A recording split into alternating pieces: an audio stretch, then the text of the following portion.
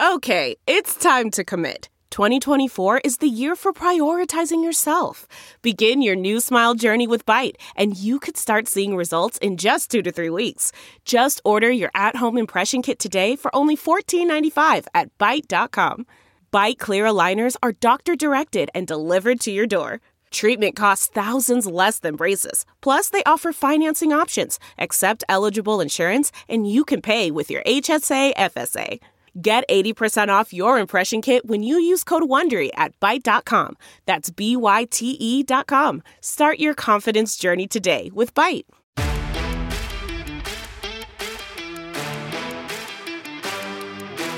You're listening to the 23 Personnel Podcast, a Texas Tech athletics podcast where food and sports clash at the goal line.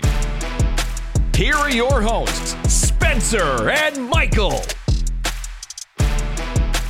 All right, what is up, everybody? Welcome back to another episode of the 23 Personnel Podcast. I'm your host, Spencer, joined by Michael. Woo! What is up, man? Bringing the heat on week one. No, none of this week zero business anymore. This is week one. New intro. New intro dropped. New outro. Stay tuned for that. Ooh. Spoiler alert. We are here, week one, getting ready for Texas Tech's first football game versus Murray State Racers. I was about to call them the Ramblers. I don't know why. I'm excited, man. You know, so Murray State is located in Murray, Kentucky, which is what's in Kentucky. So obviously their mascot is a horse racer. They are all about the horse racing in Kentucky, if you didn't know. I have heard this. Yeah. So, famous alum. Those of you who are Deadwood fans would recognize W. Earl Brown. I don't know any of those words you just said. Deadwood or W or yeah. Don't know any of it. So we have we're going to follow up. We're going to look back at week 0 for half a second. Look at the Big 12 in week 1. Get you ready for Texas Tech's week 1 matchup. Look at the depth chart, which has been released officially, both sides of the ball. Preview the game versus Murray State. Look at the matchups. Of course, we're going to have to project a little bit, looking back on what the Texas Tech offense looked like last year, what Western Kentucky's offense looked like last year. Speaking of Western Kentucky's offense, there have been a lot of people haphazardly discrediting Kitley's history, his trends, and saying, well, he's it's not going to be the air raid because he's got SaRodorick Thompson and Taj Brooks. I've got numbers. I've got stats. Spencer checked receipts. Checked receipts. Not that he doesn't run the ball. He does. But get ready for Shuck to put up some stupid numbers. Stupid good numbers. Also, really quickly, we'll get there. And then we'll look not ahead. I guess we'll talk a little bit maybe about Houston next week. Probably not. Get to anything else that we had and then what we learned. But if you need to follow us, you do. Not if you do, but you need to follow us at 23 Personnel on Twitter. It's 23 Personnel. You can follow me, Spencer, at Punts Suck. 2 S's there in the middle, and then Michael at Michael_LBK. And of course, Saturday morning, 10 to noon, over on Rob Bros College Tailgate Show. Talk 103.9 FM here in Lubbock, streaming on kkam.com and on the Talk 103.9 mobile app. Catch us, 23 Personnel, and the full set of Gambling Gauchos, Rob and Kyle. Join us also, a little cross promo, for the Gambling Gauchos tailgate at Cardinals from noon to 3.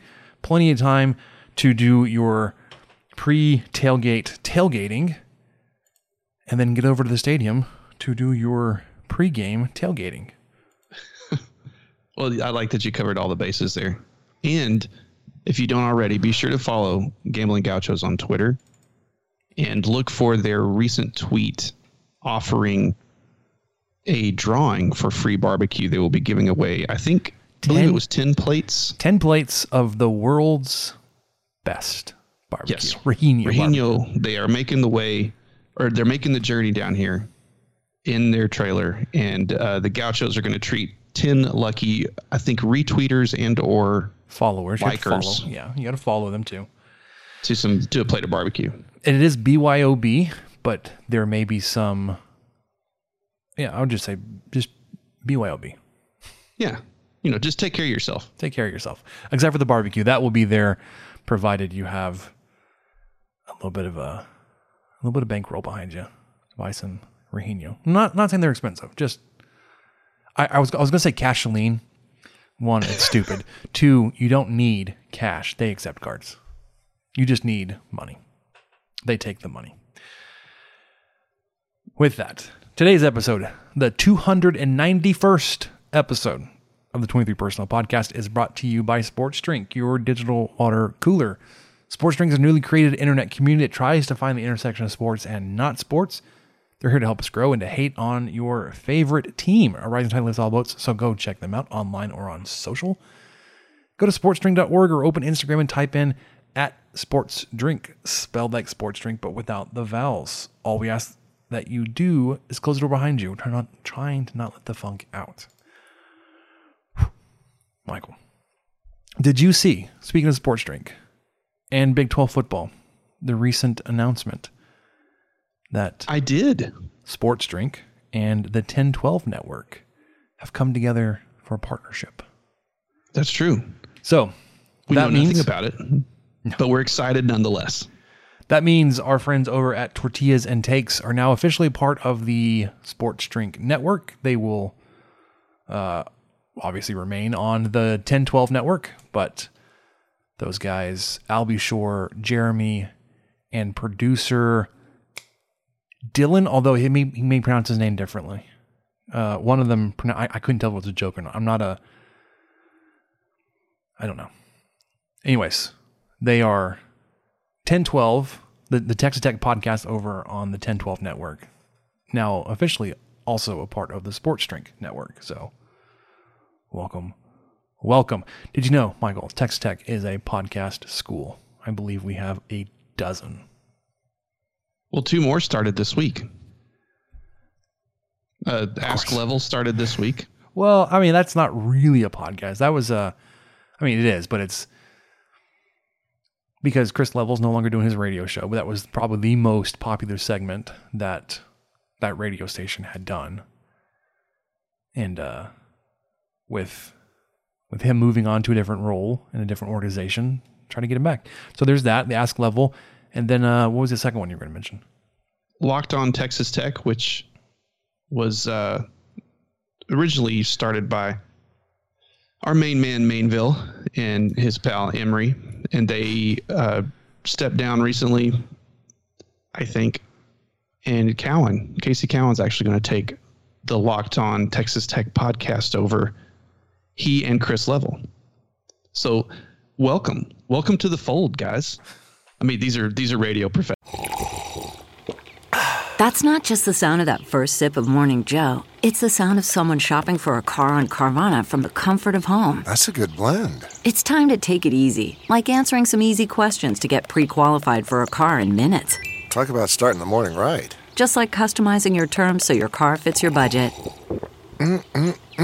Visit Carvana.com or download the app to experience car shopping the way it should be. Convenient, comfortable. This is it. We've got an Amex Platinum Pro on our hands, ladies and gentlemen. We haven't seen anyone relax like this before in the Centurion Lounge. Is he connecting to complimentary Wi-Fi? Oh, my. Look at that. He is.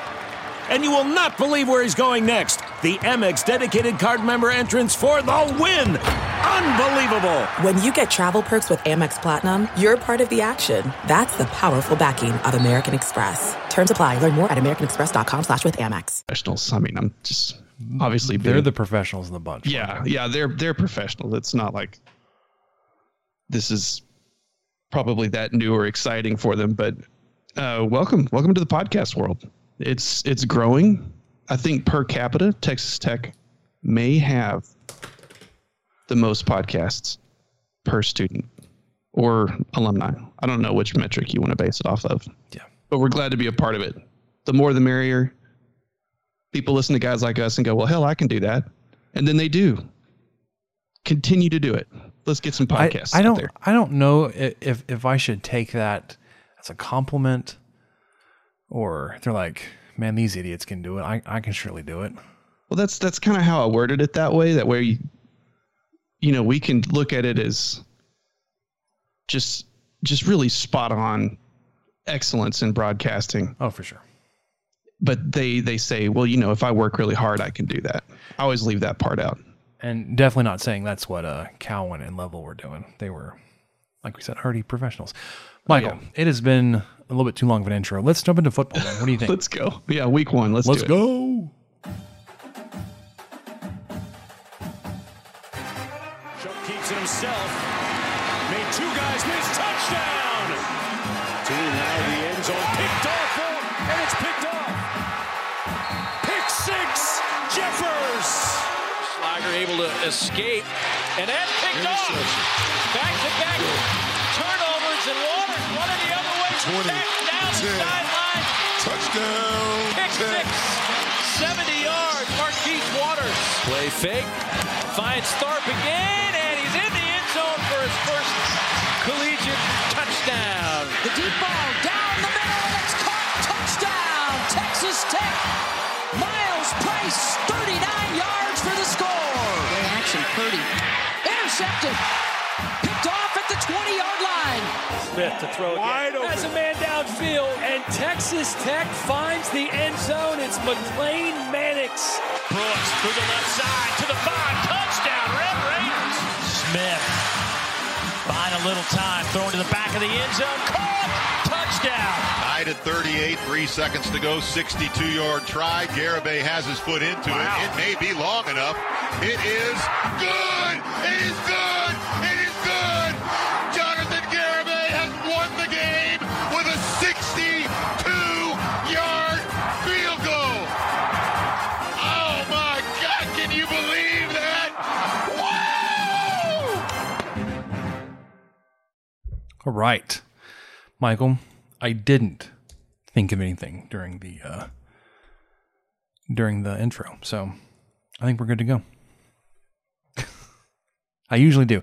I think you're still muted over there, buddy. Nope, that was me. You had me muted, my friend. I usually mute us during that so we can get a drink of water, cough, sneeze, fart, whatever, and took myself off mute. I was double muted. There was a double rainbow here the other day, and I was just double muted. Yeah. Week 0 interest. Did you tune in? Did you watch anything, Michael? I watched, oddly enough, the thing I watched the most was Western Kentucky. Okay. They battled it out with Austin Peay, and I felt, I don't know why. I mean, I mentioned it, I think, on the radio show with Rob, but I just wasn't buying the spread, so I took Austin Peay in the points, and I was right. I was vindicated. Vindication. Yes. I forgot what the spread was, like 26 or something. It's too much. And it was 20-21 or something like that going into the fourth quarter. It was really close. And then, the wheels kind of fell off. But that was the only pick I had right all week. So I watched that, and then I kind of was on break the rest of the day. Took our little one to Chuck E. Cheese. And then ended up catching some of UNT and UTEP. Okay. Until I got sleepy and went to bed. So you're not going to be one of those staying up for Pac-12 after dark. No, I'm not. And this happened on both of those games because I was sort of keeping up with Vanderbilt, Hawaii at the same time. And when I checked out 10:30, both of those games were about a 1-score difference. And then they turned out to not be that way anymore, especially the Hawaii game. Vanderbilt just slaughtered them, which was a little bit surprising and almost unnerving. Yeah. Then other games that had like weird spreads at Utah State, UConn. Spread was pretty wild. Was it 28? I think so, yeah. Utah State or UConn covered, winning by only 11. Big Bert defeated Wyoming 38-6. Nevada, New Mexico State. That's a little closer than you'd like to see. 23-12. And then Vanderbilt. Did they score 63 points in all of last season? I don't know. They did week 0. Okay. I also had, of all things, I had my Colby Carthel pick on Action because SFA was favored 5.5, and they lost 42-17. Ooh, yikes! To Jacksonville State. So, not good. I was like, man, the Fighting Lumberjacks, hopefully part of the Texas Tech system. They're gonna lay down the law then week 0, and they did not. No, they did not. So let's look at week 1. It starts all on Thursday. Are there any games on the schedule that jump out to you that like I have to watch? There are 2 Big 12 teams playing on Thursday, 1 more on Friday. And then everybody else gets started on Saturday. Those Thursday night matchups, you looking at any of those? Like, I'm going to tune into that. Yeah, I'm really. This was not in my wheelhouse as a college football fan, but the Backyard Brawl, West Virginia Pitt. Yep, I will be tuning into that because it's getting a lot of hype, and West Virginia is really excited to finally play a team that they care if they win or lose against, because since they've joined the Big 12, that has just not been an option. Okay. I really feel for them. I mean, they don't give a crap about the 9 of us. They're just like, whatever. We'll fly our crazy logistical flight to Stillwater and then come home, I guess, and never run into an Oklahoma State fan ever. Yeah. But yeah, I am excited about that. Speaking of Oklahoma State, they're also playing Thursday, hosting Central Michigan. Yeah. You don't care for that one so much? Okay. What about future Big 12 mate UCF hosting South Carolina State at the Bounce House? That sounds interesting. But Sonny Cumbie going on the road at Mizzou? Yeah, I'm probably more interested in that one. Okay. Friday. Nothing really except for Tennessee Tech at Kansas. Just kidding. Illinois at Indiana, so another Big Ten conference game. And then TCU at Colorado. I loved, there was a TCU fan account that tweeted, "We're going to win on Friday." It's like, well, you're picked to win by 2 touchdowns, so kind of hoping you probably should. You probably should be thinking that way. Yeah. I would actually take Colorado in the points there. Hint. Not a big believer in TCU. Saturday, Sam Houston State, Texas A&M. Nah. NC State at East Carolina could be a good one to pay attention to. As Texas Tech fans, obviously, we're heading out to North Carolina in a couple of weeks. I know which one I'm going to be keeping an eye on in that same vein. Oh, yeah, which one? UTSA versus Houston. Okay. Yeah, Houston is at UTSA, week 1, 3:30, CBS Sports Network. Set your Palm Pilot. Okay, what about you gonna have a flip channel over on ABC with Oregon, Georgia? No. UTEP, Oklahoma? Don't care. I would rather watch Cincinnati, Arkansas. 23rd if I'm going to have 2 channels going back and forth. Yeah, okay. At 3:30. BYU going all the way out to South Florida? No? Nah. It's a stretch. Okay. Did you see that number 7 Utah? Well, first off, top 10 Utah. On the road in the swamp, the Gators are home dog. Oh, really? Yes. At least they were last time I heard. And then, of I don't course, think that's going to go well for Utah. Oh, I certainly hope not. Utah State, Alabama. Look out, Aggies. Number 5, Notre Dame at Ohio State. I'm interested in that. Of course, with all the Big Ten stuff, I'm probably going to watch a little bit of that during the commercial breaks of Murray State at Texas Tech. At least catch most of the first quarter since they start a full 30 minutes before Texas Tech does. Then we get a Sunday game, just one, with the holiday weekend, Florida State at LSU. Yeah, I'll watch that. There's another one. Western Kentucky is at Hawaii at midnight. So technically Sunday. Sure. on the schedule, it's listed at 10:59. It's like, wow, they moved it up 1 minute. Yeah, I'm seeing 12 a.m. Eastern on CBS Sports. And then Monday, Clemson at Georgia Tech. Why is this? But it's not technically at Georgia Tech. It's in the Mercedes Dome in Atlanta. But in Atlanta, yeah. Why is this getting top billing on Labor Day? Yeah, I don't know. Like, why wouldn't it be Notre Dame, Ohio State? That's the highest ranked matchup across any game this weekend. Well, it's just even if they weren't ranked, there would be eyeballs that would want to see those two teams play. Yeah. Just bizarre. Bizarre. How bizarre. Sorry, I'm not doing that again. All right, so Texas Tech depth chart starters announced, released with the game week press conference. Joey McGuire's first. He took the podium, also had Zach Kitley and Tim DeRuyter. Gosh, I'm blanking on names tonight. It's not good. So they released the depth chart. Obviously, we knew about starting quarterback Tyler Shuck, running backs Sarajic Thompson, Taj Brooks, listed as or. So one of those things, we're sure to see both those guys. I don't know when this was released, but I did find it interesting that Cameron Valdez has been out and missed a little bit of practice lately, expected to be back.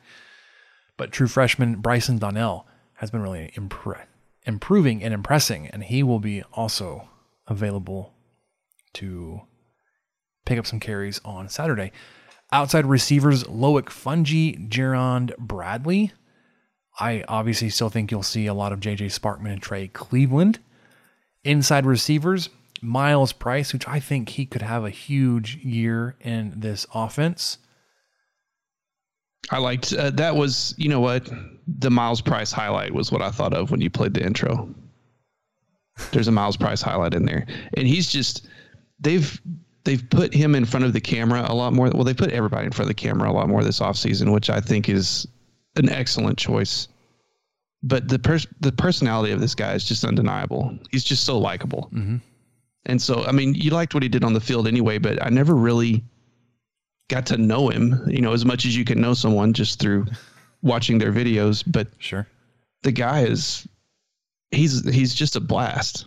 And there was one clip, I think it was in the latest episode of The Brand, where he was celebrating, I think, a touchdown. And apparently he and one of the offensive linemen have this thing where they bump chests, and then Price jumps and the lineman then lifts him and throws him in the air. Just, I mean, almost like a rag doll. It's just, I don't know. I don't know if that's a common thing, if they're going to do that every time or what, but the dude's just, his intensity is infectious, man. So anyway, yeah, excited about him. It's going to be awesome to see him play again. Xavier White also listed there at inside receiver. I think if you're looking at some depth at running back being an issue, obviously he could slide over and get a little bit of playing time back there as well. Tight ends were listed with Henry Teeter as the starter, and then an or between Mason Tharp and Baylor Cupp.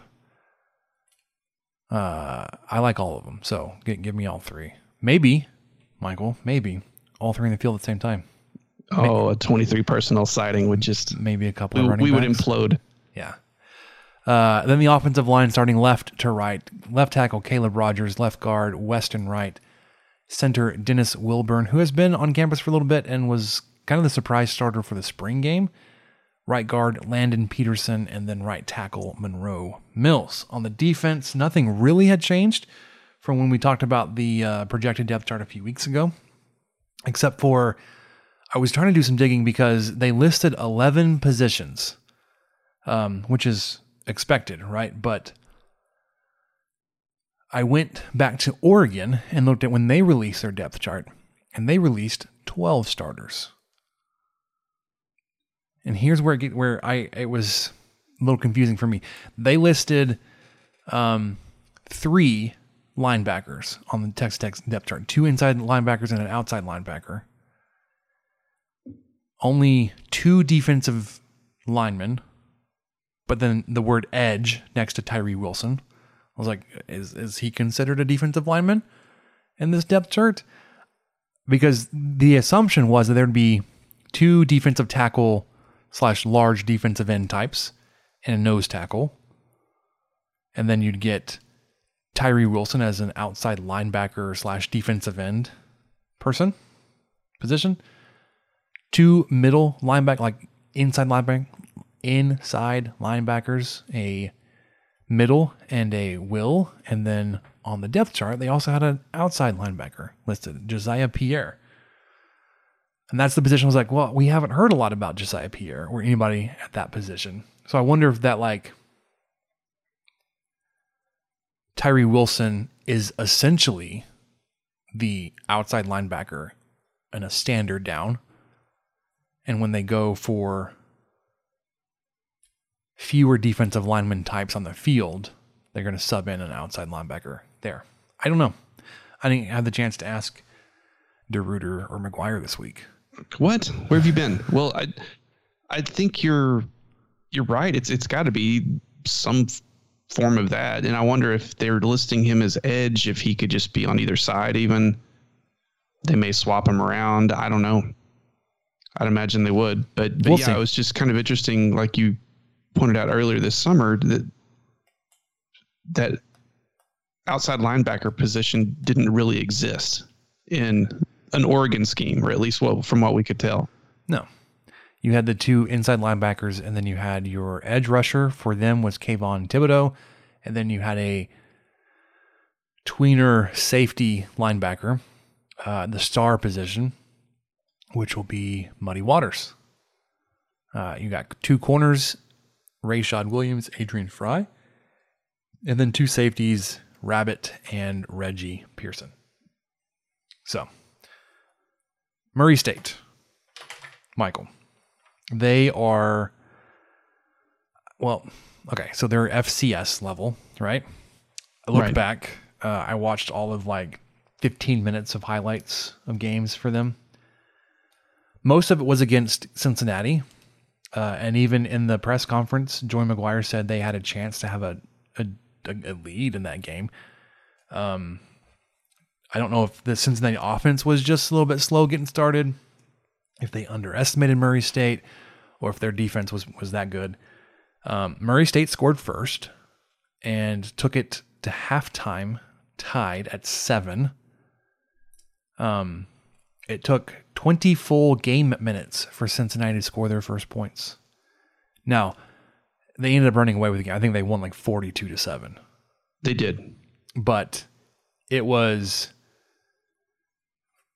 21-7 early in the fourth quarter.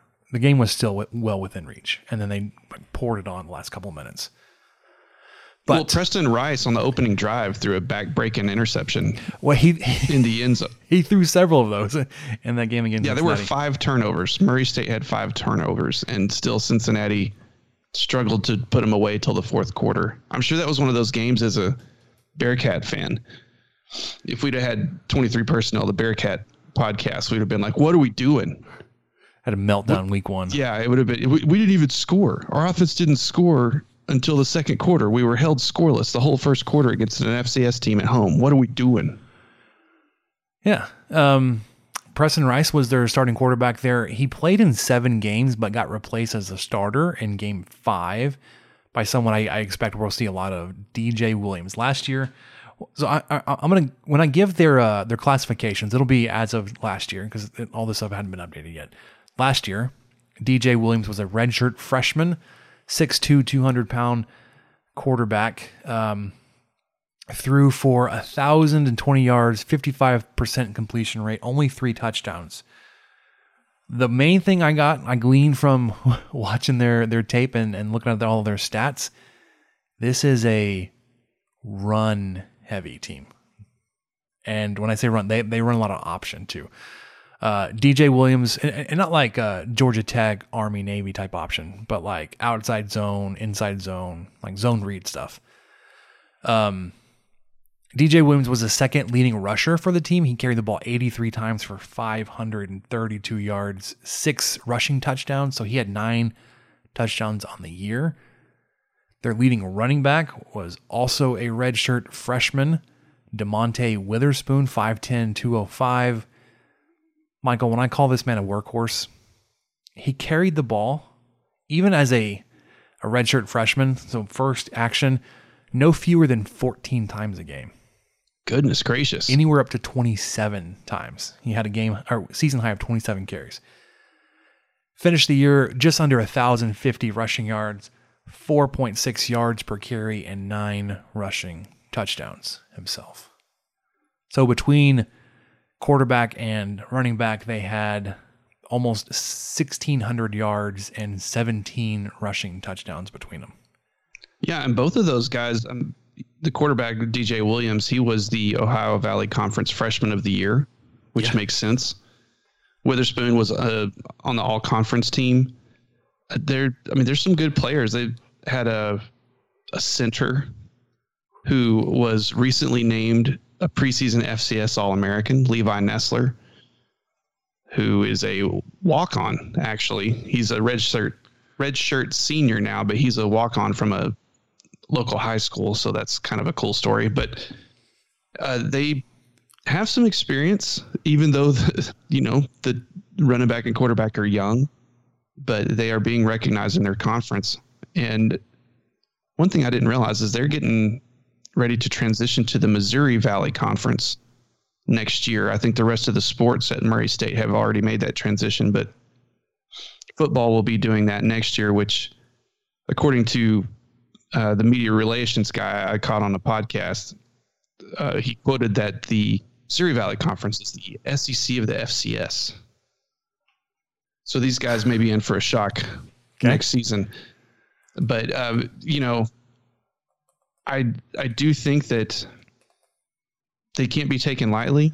Of course, Austin Peay just walloped them last year at home. It was Murray State's homecoming. Oh, that's not a good look. Yeah, and we saw what happened to Austin Peay just this weekend by Western Kentucky with a full, a different philosophy on offense, basically. But it's going to be a team with a couple of really good players, some big linemen. The offensive linemen are big. I think Silva had a depth chart on them too, and 323, 300, 320, 333, 338. Some big dudes. There's some D1 road graders linemen there for sure. Yeah.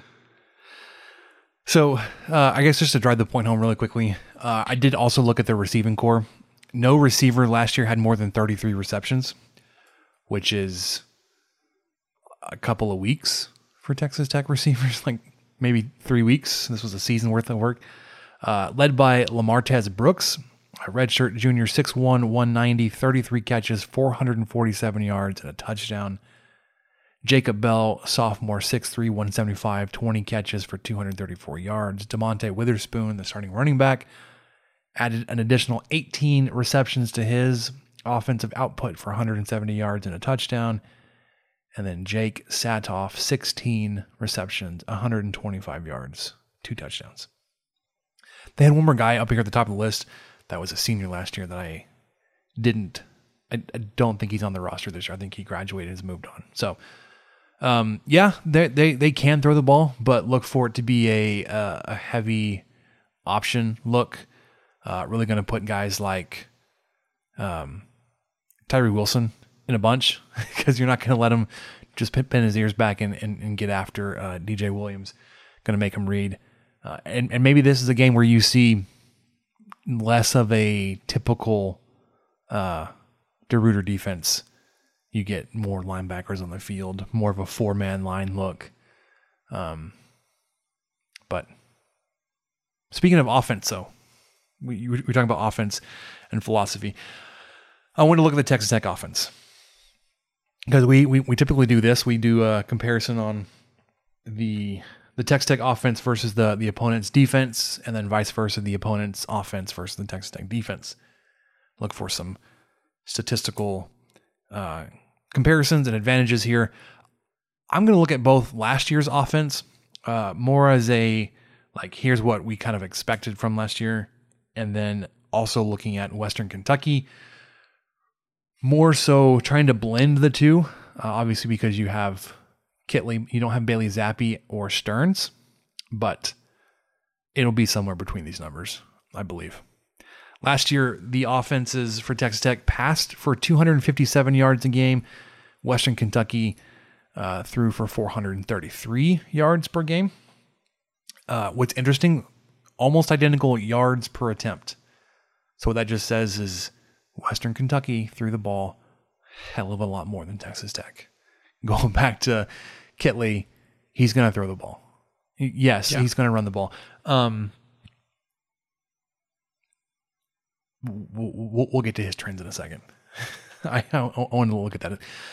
Texas Tech ran for almost 160 yards a game at 4.8 yards per carry, which was fantastic. Western Kentucky, 103 per game at 4.1 yards per carry. So decent success. They just didn't run the ball as much. Texas Tech was good for converting nearly 43% of their third downs. Western Kentucky, almost 46%. Looking at the Murray State defense, they gave up 186 passing yards a game at 6.6 yards per attempt. Granted, this is not opponent adjusted, so you have to take into consideration their division in the FCS and who they play and their style of offense. I couldn't tell you who else is in the Ohio Valley Conference and their offensive philosophies and skill positions and players and all that kind of stuff. I just can tell you they were pretty balanced in terms of their defense and giving up 186 passing yards and 182 rushing yards. The pass yards per attempt was pretty low for what I was expecting. The rush yards per attempt they gave up was pretty high, 5 yards per carry. Right, and this was still the number one total defense in their conference last year. And I know that total defense is kind of a stat that people can throw away or it's take trash, it or leave man. it. It's trash. Sure. And so depending on which side of the court you fall on that, it may mean nothing. But they do have some talented guys. You know, Eric Zamuda is a redshirt senior. He had 77 tackles last year. He's led the team in tackles the last 2 seasons. He was all conference last year.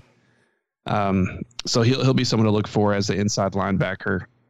And then I think they've got a new guy that they're really excited about, who you kind of forget that the transfer portal exists for everybody, but they got a D2 transfer in from Hillsdale. He's on the line, Nate Chambers, 6'3", 294. It's a big dude. Redshirt senior, so he might be somebody to look forward to. Yeah. So speaking of the offense, I mentioned it in the open. I mentioned just a second ago. I want to look at Zach Kitley's offense just to kind of one last time set the stage for what we can expect. I went back and looked at Houston Baptist offense the year prior to Kitley arriving, and then his projections and trends in his 3 years there.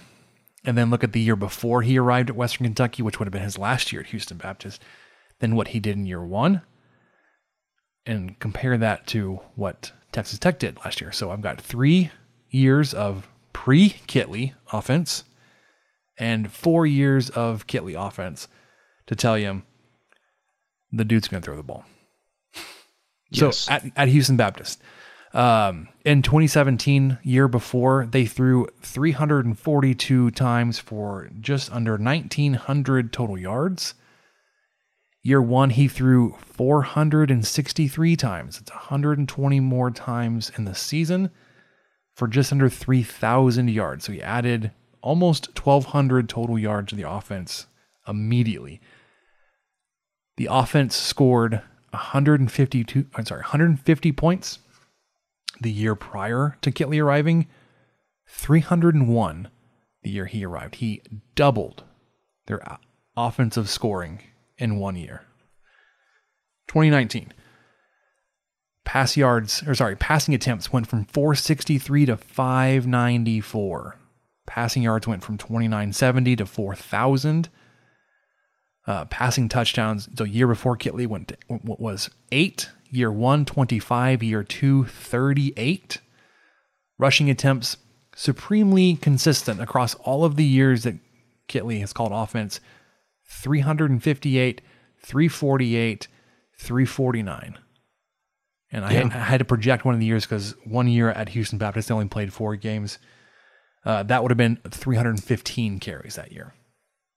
Rushing yards. So far, everything's pointing to pass heavy. Some years more pass heavy than others. Mm-hmm. But obviously, this is kind of what we would expect to see with this offense. Maybe not the Mike Leach special where they run the ball 15% of the time or something, but something that's obviously going to favor the pass a little bit more. And Kittley went into it in the press conference today. He's not looking to do this.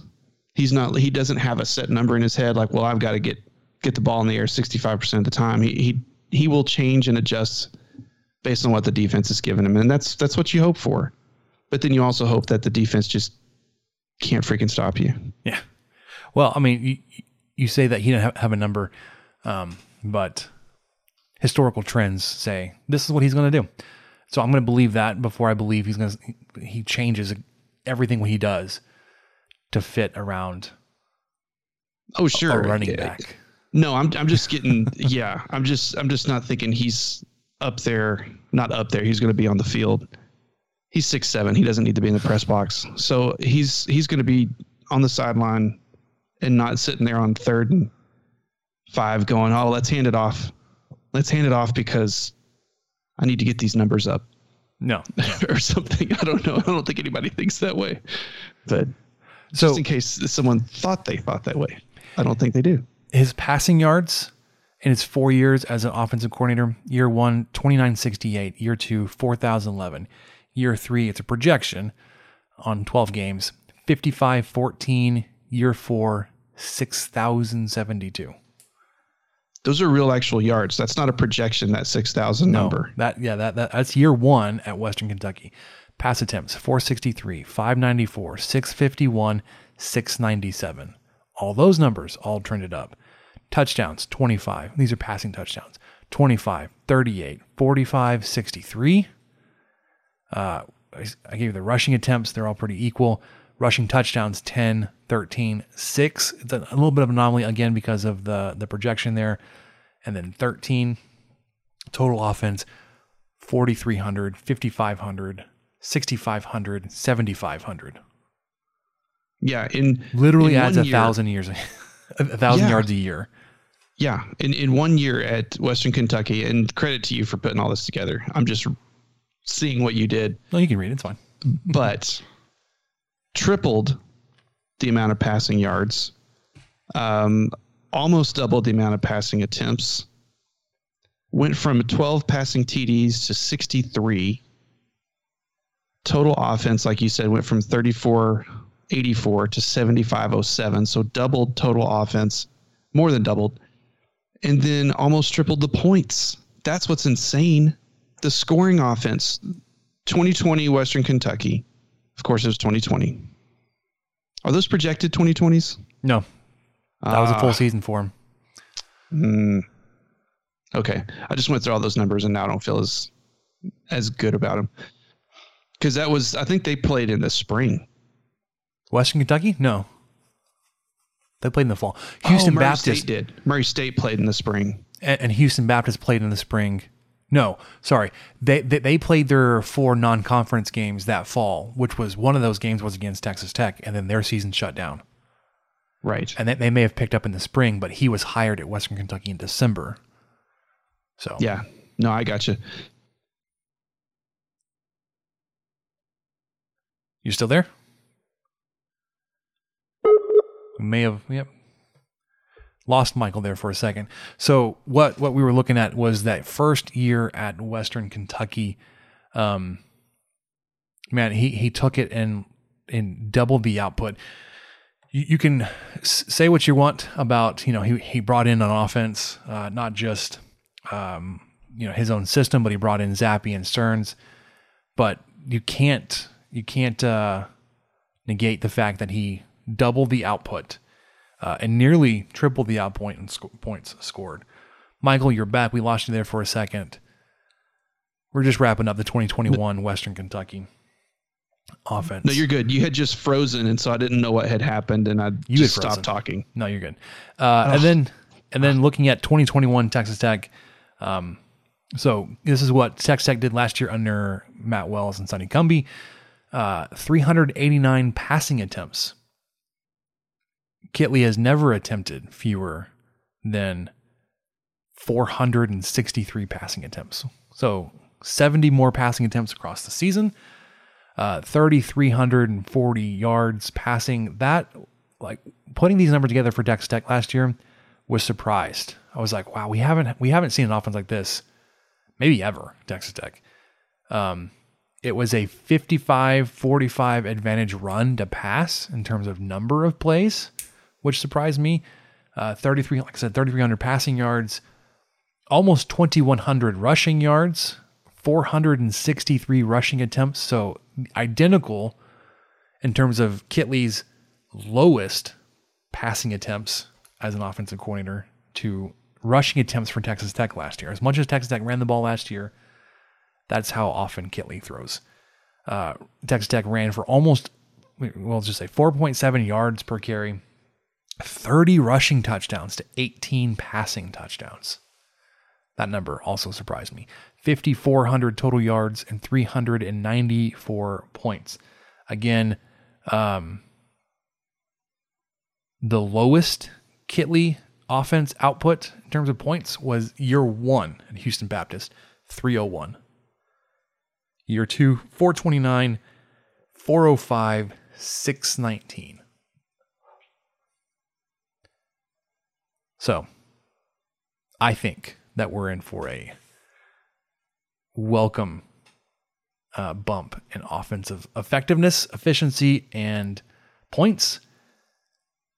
Having said all this, I couldn't care less if he runs the triple option and runs it 70 times a game and throws it 10. If he's putting up 7,500 yards and 620 points, which he wouldn't in a triple option offense, but get the point. Yeah. I would take it. On the flip side, let's look at defense real quick. I did the same thing where I compared Texas Tech 21 and Oregon 21. Again, different conferences, different levels of talent, and the Murray State offense. So Texas Tech defense gave up 267 pass yards a game. Oregon gave up 241 pass yards a game. 7.6 yards per attempt for Texas Tech versus 7. 159 rushing yards at Texas Tech, 143 at Oregon. Almost a full yard per carry difference. The one thing that sticks out to me, I was like, man, actually, we were a little bit better on defense last year than Oregon. Third down, Texas Tech was able to stop hold opponents on, well, opponents were able to convert 44.7% of the time versus Oregon's 46%. Murray State offense, they threw for 162 yards a game at 6.4 yards per attempt. They ran for 205 yards per game at 5 yards a carry. Yeah, I'm a little bit surprised by,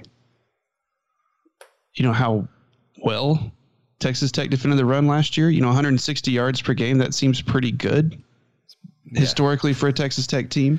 That 2015 or 2016 defense still haunts me, man. I just think about that year and it's like, how were we that bad?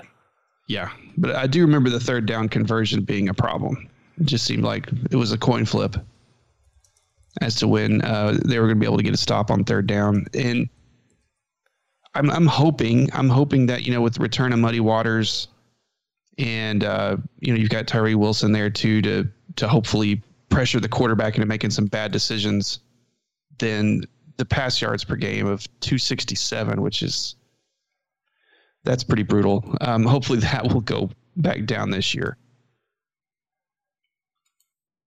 Yeah. So it was 2015, that rushing defense, Texas Tech, 280 yards a game, 6.2 yards per carry.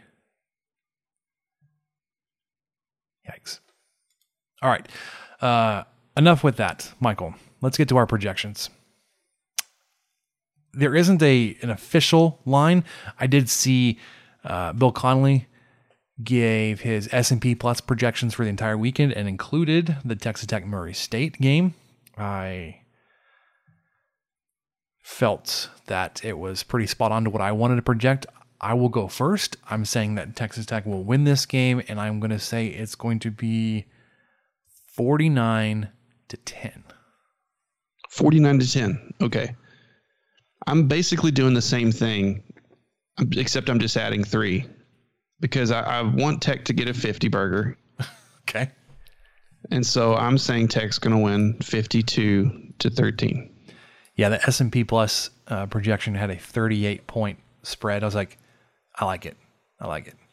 Yeah, and I think if anything comes out on this, whatever the point total is, if it's less than 65, I think I'm going to take the over.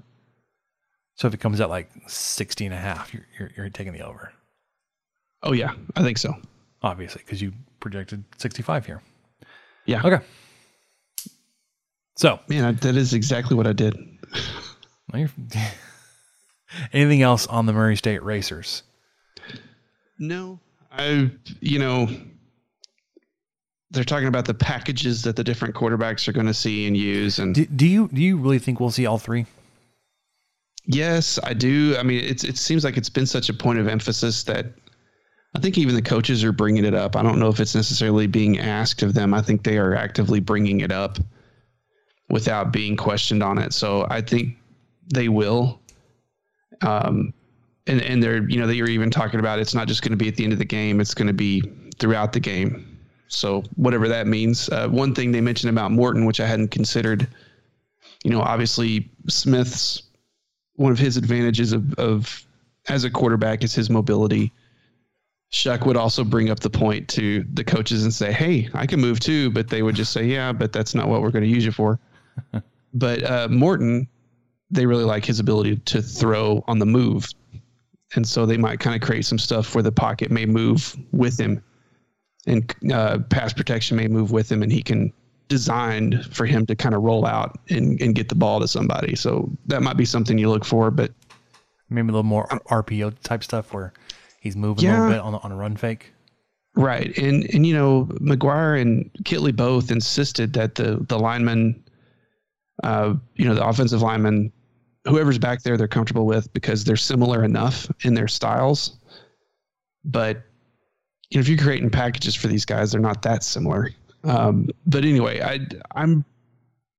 think this is what you're supposed to do. You've got 3 quarterbacks. You need to get them some time in a game like this, hopefully, and then kind of move on from there. I'm not so sure. I'll just need to see it in practice. I'm not so sure how I'll feel about Donovan Smith trotting out every time it's a 2nd and 5, at the 30 or something. I don't know how I'm going to feel about that if that's something they continue to do. And then the fans are just going to be confused and wonder why he pulled him back out. And anyway. Do you have a, what you would want to see? Because what I want to see is something like Shuck gets all the first half and maybe a possession in the 3rd quarter. And then you give it over to Smith and let him get a full quarter. And then the last drive, maybe 2, but you get Donovan gets a full quarter and then Morton gets the change. Yeah. I don't know if it's going to be that cut and dried. That seems, that's just kind of the common sense way to do it. That seems like what most everybody does. That's what everyone tries to do in these games. Matt Wells wasn't able to because the game was not in hand. So he was always keeping whoever he could out there against SFA and Houston Baptist. So they didn't get to use that time wisely. But what you said is what I would imagine most people would do. But the coaches sure are talking about doing something different. You know, I don't know if Shuck's going to go out there for a whole drive, and then the next drive Shuck's going to get across the 50, and then it's Smith's turn, or you know, then they kick off the second half and Morton comes out, or I have no idea what they're going to do. It sounds like they really might do something kind of unconventional, which is exciting, but also curious. Yeah. They've talked about having packages for all three. I don't like the idea of like subbing in different packages in a drive. Like, sure, you're going to have the strengths of all three of these quarterbacks. I would like to see, yeah, you can have a package, but like let that package include a drive or span a drive, whether that it's a 3 and out or down the field and a score. Like you want to see them run the offense in their package, give them a drive and not like, hey, it's situational, 2nd and 3. Let's put in Smith. It's hard to build a rhythm that way. Yeah. I don't want to see, that. I don't want them. Yeah. You're coming off cold. You've been standing on the sideline for 35 minutes and all of a sudden, all right, run in. It's 3rd and 3. Yeah. We need you to do a play action, something or another. I don't know. Yeah. I mean, hell, I don't know. I mean, Baron Morton may come out in the 4th quarter and then Tyler Shuck finishes up in the red zone. I don't know what they're going to do, but we will see. And we'll see if it's very effective to change direction that much. Yeah. So the other thing, Michael and I haven't talked about this yet. It's in the notes. I put in there as we started. Post-game show. We've always done an instant reaction, and we'll do an instant reaction this year. We won't do a Twitter space because we can't record it. Well, we can, but the audio quality is bad, and Spencer will not live for that. No, I won't. And I don't say this to poke fun, but I've seen other live shows that have limited control on speakers. Twitter does not have good control over guests. So I've seen people be brought on to give a thought that won't go away. And I think the people know who I'm talking about, or the people involved know what I'm talking about. So we won't do a Twitter Spaces, and there are other shows that do that and get huge followings, and I'm not into competing with them. We will still do instant reaction. We'll still try to put out a recording as soon after the game as possible. We're gonna hit record as soon after the game as possible. Whether that's gonna be live on a platform, to be determined. We may go back to Colorcast. We don't currently have not Colorcast, Green Room. I like Spotify Green Room better than Colorcast. We don't have a specific sponsor lined up for that through the network, so we're not tied to a specific platform. But we'll have an instant reaction for you, whether it's live or for sure recorded. But it'll be up soon after the game as possible. We may even start recording before the game's over if it's in hand. And Michael's like, I want to go to bed. It's 11 o'clock, man. Let's get this rolling. Let's get this in the can. I'm putting that on him, but like as a man with 2 children myself at the bedtime, they wake up the same time every day, whether it's Saturday, Sunday, school day. There's no sleeping in this house. Luckily, we're not getting up at 5 o'clock, but it's like there's no sleeping in. All that being said, post-game show, I do know our friends over at Gambling Gauchos will do a Gambling Gauchos After Dark Spaces well after the game is over. They didn't want to. They also didn't want to compete with some of the other live shows,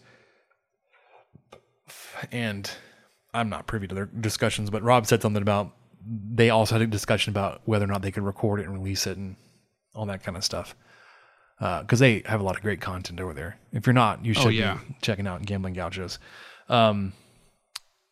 Michael, let's wrap this up with what we learned. Okay. What did we learn, Palmer? I don't know, sir. I don't know either.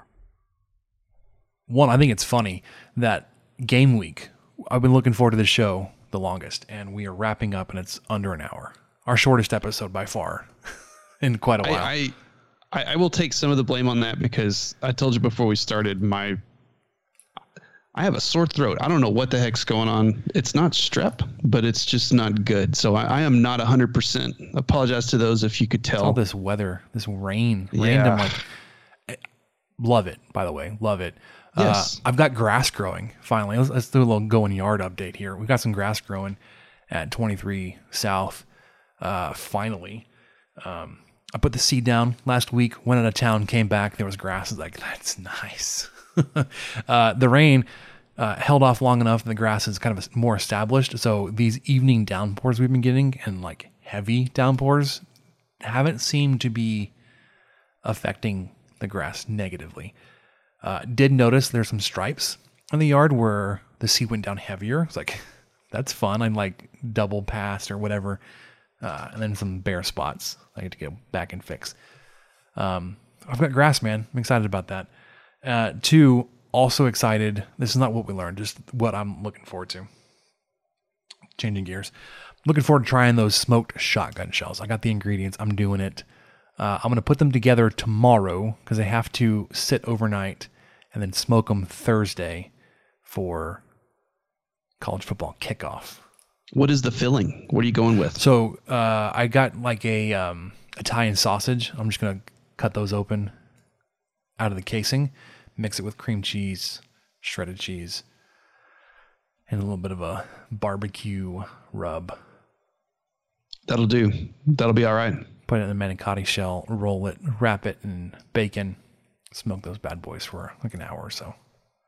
I just made the connection that they're called manicotti shells. And so then that's where the shotgun shells comes from. I may said it, so I'm with you. I believe you. Is it a manicotti shell or is it a noodle? I don't know. It's a shell of a noodle. Little sleeves is what it translates to. Really? That's what I'm gonna talk about with getting my 5-year-old ready. Yeah, get that shirt over there with the manicotti. Just get that one. Anyways, so what did you learn this week? Oh, I learned 2 things. I learned one, kind of what you touched on earlier. Lubbock Spring decided to show up in August for whatever reason. So we've had haboobs the last few days. We've had 70 mile an hour winds the last few evenings. Raining mud, Mike Leach's favorite weather pattern. Yep. That's all happened the last week.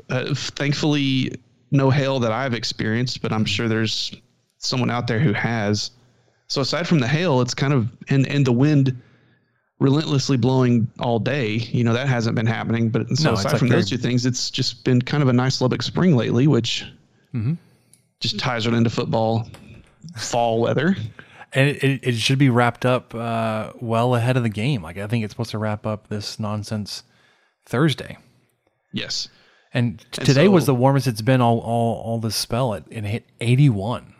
81. Good luck. Good night. It's just my energy bill is just thankful. Yeah. High of 76 tomorrow, back to 81 Thursday, 88 Friday, 87 Saturday. The other thing, for those of you, I'm sure, who are super interested, last week I mentioned having a horrible experience trying to smoke a pork shoulder. Did you redeem yourself? No, but I think I realized it was my fault, Spencer. Oh, what happened? Because it was just, I started doing all sorts of research afterwards. And after we had our podcast, I think the fact that it didn't have the word butt on the label, it was just pork shoulder. Because I swear I've gotten pork shoulder butt or something like that, or pork butt shoulder or whatever. And it didn't have the word butt on there. Or it's like a weird mix of like shoulder roast or right. butt so roast. I think I got exactly what I paid for, but I didn't know what I was doing. And I read that a lot of people like to roast this cut of meat. And they get the skin all crispy, and it talked about, the skin's on it. Everything they described, I was like, yeah, crap, this is the cut of meat I got. I'm the idiot. So they like roast it, and then they kind of slice it and use it for, I would imagine, tacos or kind of whatever you want. But it's not to be pulled apart. It's to be kind of roasted and sliced somehow. And so I tried to do pulled pork with it, and it was just an epic fail. But anyway, I will get a chance to redeem myself on Labor Day. That is the plan. Yeah, we got the holiday weekend coming up. So, hey, that'll do it for us on the 23 Personnel Podcast. Getting ready for week 1. Murray State Racers coming to town. Be sure to catch us on the Rob Rowe College Tailgate Show 10 to noon on Saturday, and then hit up Cardinals and slide in the loop noon to 3. We'll see you guys there. And for Michael, I'm Spencer. We'll catch you guys next time.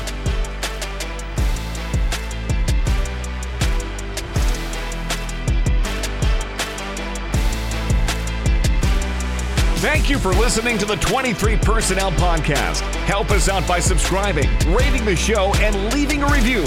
Follow us on Twitter at 23 Personnel, Spencer at PuntSuck, and Michael at Michael_LBK. Be sure to catch the next episode.